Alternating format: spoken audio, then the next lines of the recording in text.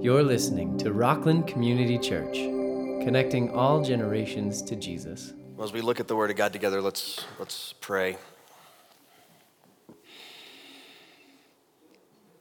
God, as we take this time and we look at your most holy Word, our hearts are filled with gratitude for its preservation and its clarity, that we might know you, that we might know what you require of those who claim to follow you. And so, Father, as we look at this today, would you strengthen those that need to be strengthened, comfort the brokenhearted this morning. May we all be strengthened and encouraged as a result of gathering together around your word with your people today. We pray this in Jesus' name. Amen.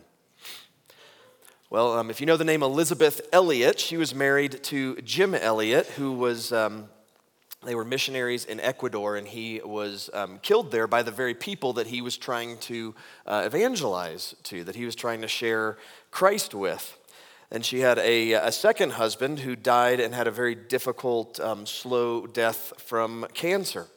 And so, as you can imagine, she had gone through a lot, and she was an author and would speak, and she actually quoted from Psalm 46 that we're looking at today. And here's how she summarized some of these events in her life. She said, "Everything that has seemed most dependable has given way. Mountains are falling, earth is receding. In such a time, it is a profound comfort to know that although all things seem shaken, one thing is not. God is not shaken." The psalmist says, God is our refuge and strength, a very present help in trouble. What that meant back then is, if you've seen, Jerusalem has these huge walls, and there was security and safety and peace because they had the walls, but really they had the temple. They had this Zion where they said God reigned, where they thought his presence actually was. And God said, you put that on a hill to let people know that you worship me and worship me alone. And so the Israelites have example after example of sort of David slaying Goliath, if you will, type stories. Where they came in, they took the land. They were often the little guys in the land. But because God was on their side, they knew that they had a refuge and they had strength in him.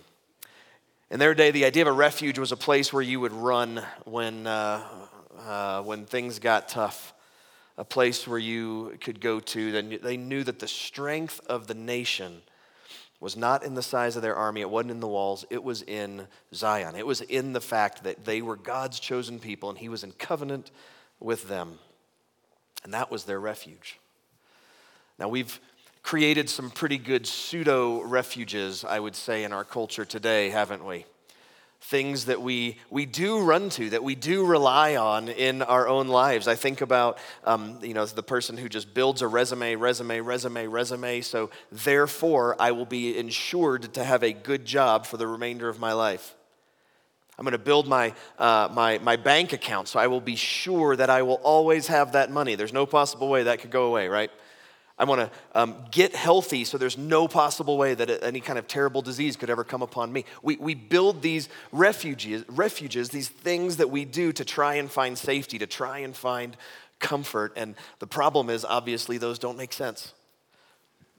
They don't work. And so I look and I see Christians a lot of times that are living scared because we've taken where our refuge is supposed to be in God Almighty, and we've substituted some of these other things to give us our safety and security and our comfort. Now, the question would be, okay, all the stuff I just said, like resumes and money and health and all that, are those bad things? Do we just need to live lives of sort of mystic contemplation and be very passive and inactive in life? And the answer is, of course not. In fact, I would even, in this context of this passage, I would say it like this, that there's no white picket fence around Jerusalem. There's no white picket fence around Jerusalem.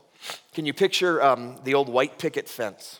Remember, I don't know if anybody's ever lived in a place where you had one of those. When we lived in the South, these were all over. Just a little fence, and you would just, well, hi there, neighbor, and you would just talk to your neighbor over the fence, and they are the most worthless as far as like defending your property from anything.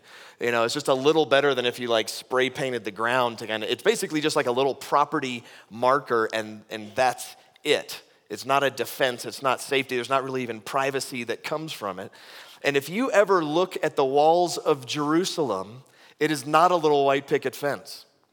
Which you might think like, oh, now wait a minute, if God is their refuge, if God is the one that keeps them safe, why don't they just put up a wall? Or why even a fence? Why don't they just stand there and almost like mock the enemy? Yeah, I dare you, try and get us because God is on our side. And the reality is, it's got really big walls. They are tall. They are thick. They are guarded walls. There's one gate, which is what you would do. Well, at that time, there was one gate that they would have, and the idea behind that one gate was you only have one place that you have to defend. Over time, there were other ones that were added, but they still built the walls, even though they said, God is our refuge. I'd say it like this: build walls, but rest in God. Build walls, but rest in God. Is it good to build a resume? Of course. Is it good to have good savings? Of course. Is it good to have good health that can help protect? Of course, all that stuff is good. But ultimately, my great hope and my refuge is not in if I just have enough experience, if I just get enough money, if I'm just healthy enough, then all my problems will be solved. That is my safety. That's my security. God is my refuge. God is my strength. If we put our hope in all those other things, we are completely susceptible to things in the world that are utterly out of our control. And that's really the point of the psalm. He's going to give two things in particular. He's going to talk about natural disaster, and he's going to talk about political upheaval and wars and things like that. So God's our refuge and strength, a very present help in trouble. Therefore, we will not fear, though the earth gives way, though the mountains be moved. It literally says, though they totter, though the mountains totter into the heart of the sea, though its waters roar and foam, though the mountains tremble at its swelling. It says if this entire world were to cataclysmically just shake and move, God does not. Their mind would probably go back to the flood of Noah. If you think about it, talk about a cataclysmic event. What was their refuge? The ark. Or as New Testament readers, we can see this and we can think all the way to the end of the book of Revelation, and you see all sorts of crazy stuff of mountains flying around and what's happening to the ocean. And you see all those, and we can think we have a refuge even in the midst of that we are Christians, that we are in Christ. It's very difficult to describe in the ancient Near East how traumatic and how disheartening this idea of the watery chaos is. Like all this stuff about stuff getting thrown into the seas. There's an account called the Gilgamesh Epic. That's a Mesopotamian flood account. And you can see there's parallels to the biblical account, which I think lends credibility to the fact that there was this flood. But anyway, in this account, it says the gods are sending this flood to the entire earth. And in that account, do you know, this is how terrified they were of water. Do you know what the gods did as the flood hit the earth? They hid. They were scared of the chaos and water that was pouring over the earth. What does the Bible say? You know how the Bible opens? This sort of primordial deep that they would think like this chaotic structure, and it says the Spirit of God was above the waters.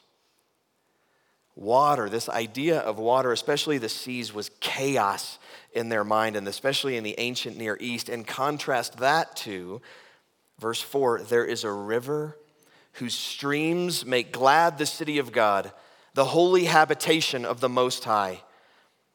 God is in the midst of her. She shall not be moved. God will help her when morning dawns. Jerusalem doesn't even have a literal river that this would be talking about.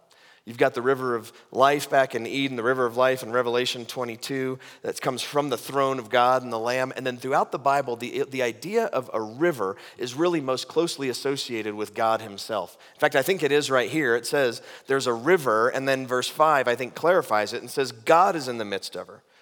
But in John chapter 7, you see this idea of the river and the Spirit of God. In John 4, when Jesus meets the woman at the well, and whoever drinks from this water will have eternal life. It's a very common use to talk about God. And so contrast all the cataclysmic things in the world. What does he say? Come and drink. There are things that we can't control in the natural world, right? Flood, fire, hurricane, hail, snow, rain, tsunami, tornado, tropical storms, all those things. God is still a refuge. There's chaos all around, trembling, foaming. God is a calm, life-giving, ever-present stream that invites us to come and drink deeply from him.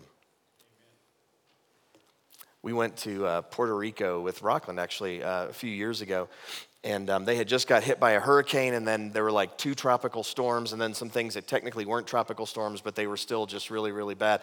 And I actually went down there. I stood with the pastor out back in his house, and excuse me, you could see, it was really eerie. You could see where the one of the storms, maybe the hurricane, had like cut through. And you could see trees were fine here, and then it was, some places was a really like hard line almost. You could see where the devastation had hit. And we're kind of up on a hill and looking out, and there were the yellow tarps, and they were the yellow tarps were the indicators to FEMA when they came through. Go to these houses first and help them. They prioritized. And I'm looking at this devastation, and I'm just watching people. People are just sort of running around and living their lives while trees are down next to them, and they're having to move over. And I remember a wall that was just sort of pushed in of a house. And as I'm standing up there with this pastor and looking out, there's this old man, little tiny man, that walks out, and he's got a guitar, pretty good ways away. But I'm looking, and he's out there, and he sits down, and he picks out his guitar, literally like right in the path of the hurricane, with the yellow tarp over his head, and he just starts playing. And I saw him. I said, "What's he doing?" And it was in Spanish. I didn't quite catch it, and I couldn't quite hear it. But he goes to our church, and he was singing one of the praise songs that he had learned the past Sunday at church. In the path where the hurricane hit, there's a man out there with his guitar just playing and praising God. It's a good image of what he's talking about. There's things we can't control, and in the midst of it, we have a great refuge. And there's all sorts of worldly events we can't help either, and we can feel sort of helpless. It says the nations rage, the kingdoms totter. The mountains were tottering before, now the kingdoms are tottering. It says he utters his voice, the earth melts. The Lord of hosts is with us. The God of Jacob is our fortress. Come, behold the works of the Lord. Like the last one was saying, come and drink. Come, behold the works of the Lord, how he has brought desolations on the earth. He makes wars to cease to the end of the earth. He breaks the bow, shatters the spear, burns the chariots with fire. All right, let me give you some of the context that a lot of scholars think goes behind this psalm, and I tend to agree with them. There was the Assyrian conqueror Sennacherib during here's a good name, the reign of Hezekiah in the southern kingdom, he is going to invade Israel. He's led an army that has overrun the entire region, and now the last stronghold is Sennacherib brings his troops against Jerusalem. And they are so confident of their victory, he sends emissaries in, and they make these mocking demands of all the Jews to say, surrender. We have thousands and thousands. We can go all day. We've got so many men out here to take the city. And anybody looking at the numbers that day would have said, Israel is done. Jerusalem is done. But the prophet Isaiah was there, and he went to King Hezekiah, and he urged him to take his case to the Lord to try and figure out what to do. Everybody's saying, looking at the king, and even the king is going, I'm not sure what to do. And Isaiah goes to the king and says, pray about it, buddy. And he goes and he offers sacrifice and he prays to the Lord. After the prayer, God destroyed the Assyrian army in one night. It says in Isaiah 37, it reports, the angel of the Lord went out and struck down 185,000 in the camp of the Assyrians. So Sennacherib withdrew in disgrace. He was overthrown and murdered, and that's how easy it was for God to deliver his people when they turned and they called to him. People think that's the context, I tend to agree, of this psalm right here about the power of God over the enemy. Like I just picture, I'm sure this didn't happen this way, but I picture like if a guy goes out and just looks over the wall the night before and goes, oh my goodness, here's all the Assyrians. And he goes back and reports and just says, we are helpless. There's nothing we can do. King, what do you think? I don't know. Prophet comes in and goes, well, go pray. He goes and he prays. And then the next morning, the guy goes back out and he's just probably trembling. And I just picture him like looking over the wall to see, have they started yet? Have they started their siege and their onslaught? Is the end of my life imminent? Has it started? And then I imagine him just looking out and somebody going like, what do you see? Maybe before I die, I just want to come up there. I want to see the power of this great army. I just picture this guy in bewilderment going, this is going to be an interesting day. What you're about to see is going to blow your mind. And if you want to see the great mighty army of Sennacherib, you're going to be disappointed today. Because overnight, God struck them down. Any military might, political power, nation, empire, anything, no matter how big and strong they are, is nothing compared to Almighty God. This was a big fear for Israel, especially in that day, because oftentimes they were the little guys, or there was at least a bigger guy there, that there were some bigger nations that were there, and so they had to live in constant fear of this, and they had to live in constant, with a constant reminder to say, God is our refuge, God will save us, God will protect us. You know, I think of the things in our life that fall into this category that are out of our control. I still won't forget where I was on September 11th. And I remember, I don't know if you know this, but my generation of parents differently as a result of that, and then even younger generations with some of the things happening in schools and our kids not being safe. There's another generation that parents even more scared, naturally by default, more protective. None of this like when I was growing up and my mom was like, okay, well, go see friends and hopefully you'll be home by dinner, you know? Now there's something that we go, we're parenting, we're scared, we're protective, we're perhaps wisely cautious, but at the same time, there can be a fear that really hits the heart of parents. And that was one of the things, if you go back and look at it, that's one of the things that really struck fear into the hearts of my generation especially. Oh, we're vulnerable. We kind of thought we were, bulletproof, but we're not. I think, though I don't have good hard data for this, I had a lot of conversations after 9/11, and I think the most common hymn that was sung after 9/11 was actually a hymn that was inspired by Psalm 46. Martin Luther had his co-worker and he said, come, Philip, let us sing the 46th Psalm. And they would just sing this psalm over and over and over. And then eventually he decided, Martin Luther did, to write a hymn based on this psalm. And I think this is the most common one that was sung after 9/11. A mighty fortress is our God, a bulwark never failing. Our helper, he amid the flood of mortal ills prevailing, for still our ancient foe does seek to work us woe. His craft and power are great, and armed with cruel hate, on earth is not his equal. Did we in our own strength confide, our striving would be losing, were not the right man on our side, the man of God's own choosing. You ask, who that may be? Christ Jesus, it is he. Lord Sabbath, his name, from age to age the same, and he must win the battle.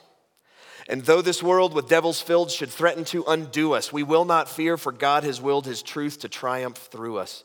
The prince of darkness grim, we tremble not for him, his rage we can endure, for lo, his doom is sure, one little word shall fell him. That word above all earthly powers, no thanks to them abideth, the spirit and the gifts are ours, through him who with us sideth. Let goods and kindred go, this mortal life also, the body they may kill. God's truth abideth still, his kingdom is forever. Inspired by Psalm 46. Luther said, we sing this psalm, we sing this hymn to the praise of God because God is with us and powerfully and miraculously preserves and defends his church and his word against all fanatical spirits, against the gates of hell, against the implacable hatred of the devil, and against all the assaults of the world, the flesh, and sin. God is our refuge. Anything else is a pseudo-refuge, and we cannot control the things that will come against us. But none of them can control God. How do we do this? He actually says, I think in verse 10, be still and know that I am God. Be still and know that I am God. I will be exalted among the nations. I will be exalted in the earth. The Lord of hosts is with us. The God of Jacob is our fortress. Be still and know. The way to be reminded that God is our fortress, that he's our refuge, that he's our strength, it is something that we have to stop and pause and breathe and be reminded of. It's something that we have to know, not just feel. I know in our world, all we care about is feelings. You feel a certain way, that somehow becomes truth. We have to know the truth of God Almighty. We have to know how false those other refuges are, and we have to know what he longs to provide for those who follow him. The simplest application in the world today, yet perhaps the hardest. Be still. Be still. This is how we know he is our refuge. He is our strength. We have to make times to do this. One commentator says, only when we cease our own frantic activity can we begin to experience God's acting for us. Only then, says the psalmist, can we know that he is God. Isn't it interesting? Like, look how preposterous it is to say, here's 2 words, here's your application. Be still before God. Be still. Turn your brain off. And yet at the same time, to look at that and go, yeah, right, in the world we live in. There's so many reasons why this is difficult. I think the world is just changing so rapidly. I feel like there's so much to keep up with. Just in my lifetime, we have internets and cell phones and all the medical devices and all those kinds of things. We have our machines that are listening to us constantly, the Alexas and Googles and all those kinds of things, just constantly, and Siri's listening to us.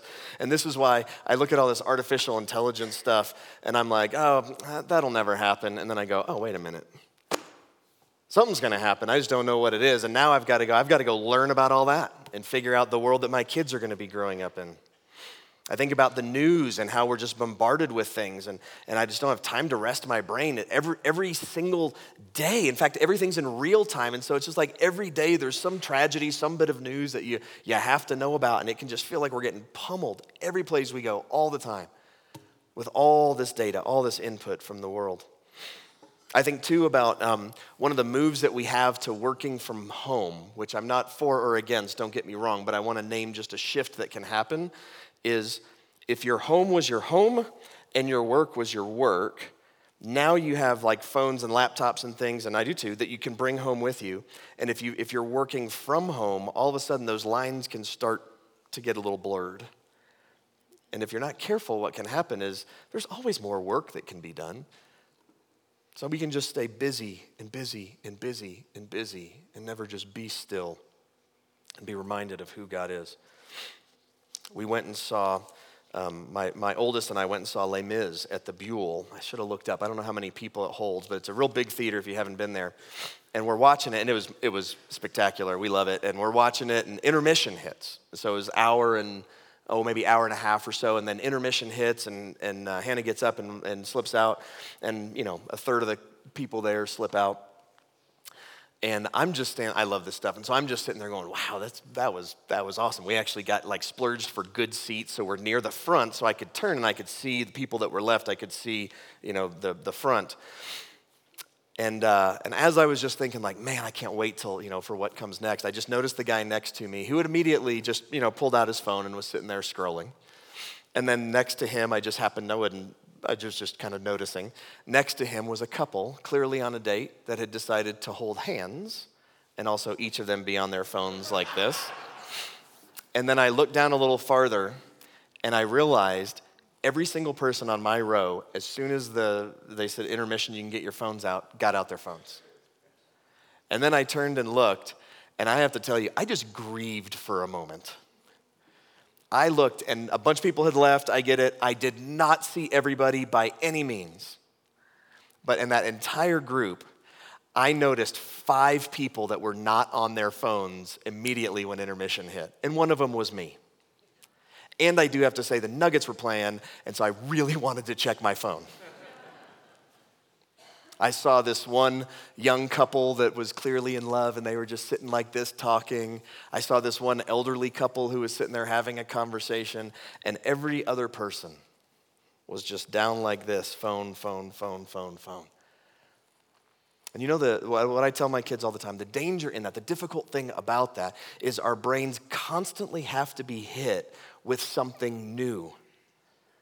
Like this is the, I'm going to listen to a song, and then when you listen to it, it's just going to be the last 30 seconds of sort of fade out, and it's like, man, next song. I got to get on to the next one. If you remember the old MTV videos, it was just cut, cut, cut, cut, cut, cut, cut. It was your brain constantly has to take something in and take something in and take something in. And what happens is that shapes then our brains of constantly needing to be hit, and it makes it so difficult to be still. I do a sabbatical in the month of July. I take the month of July off. Instead of taking a bunch of months and several years, I just take the month of July every year. And it is so good and restorative for me. And I'm pretty good at June 30th shutting down from answering emails and phone calls and all that kind of stuff. But it takes me almost 48 hours to sort of fully turn my brain off. 48 hours. We don't give our brain 10 minutes to just calm down. We live in a culture that says the first thing we do in the morning is we get up, we grab our phone. The last thing we do before we go to bed is we have some kind of TV watching, phone watching, some other kind of input. And the call of the Christian is to say, be still. Know that he is God, that he is our great refuge, that he is our strength. I think it's worth just considering where are places you can go where you can just leave your phone at home or leave your phone in the car? What are the things that you do that just constantly hit you? Does it mean that you just need to get your phone away from your bed? I mean, is that the thing for you? That may not be the thing for you. I don't know. It might be you walk in the house and you just pop the TV on immediately so you can just be hit with something. And I just want to encourage you to be still and know that he is God. Doesn't that sound really good? You can do it. We'll give you a chance to do this right now. We're just going to be still for a moment. And I'm going to slowly and deliberately just read this psalm over you.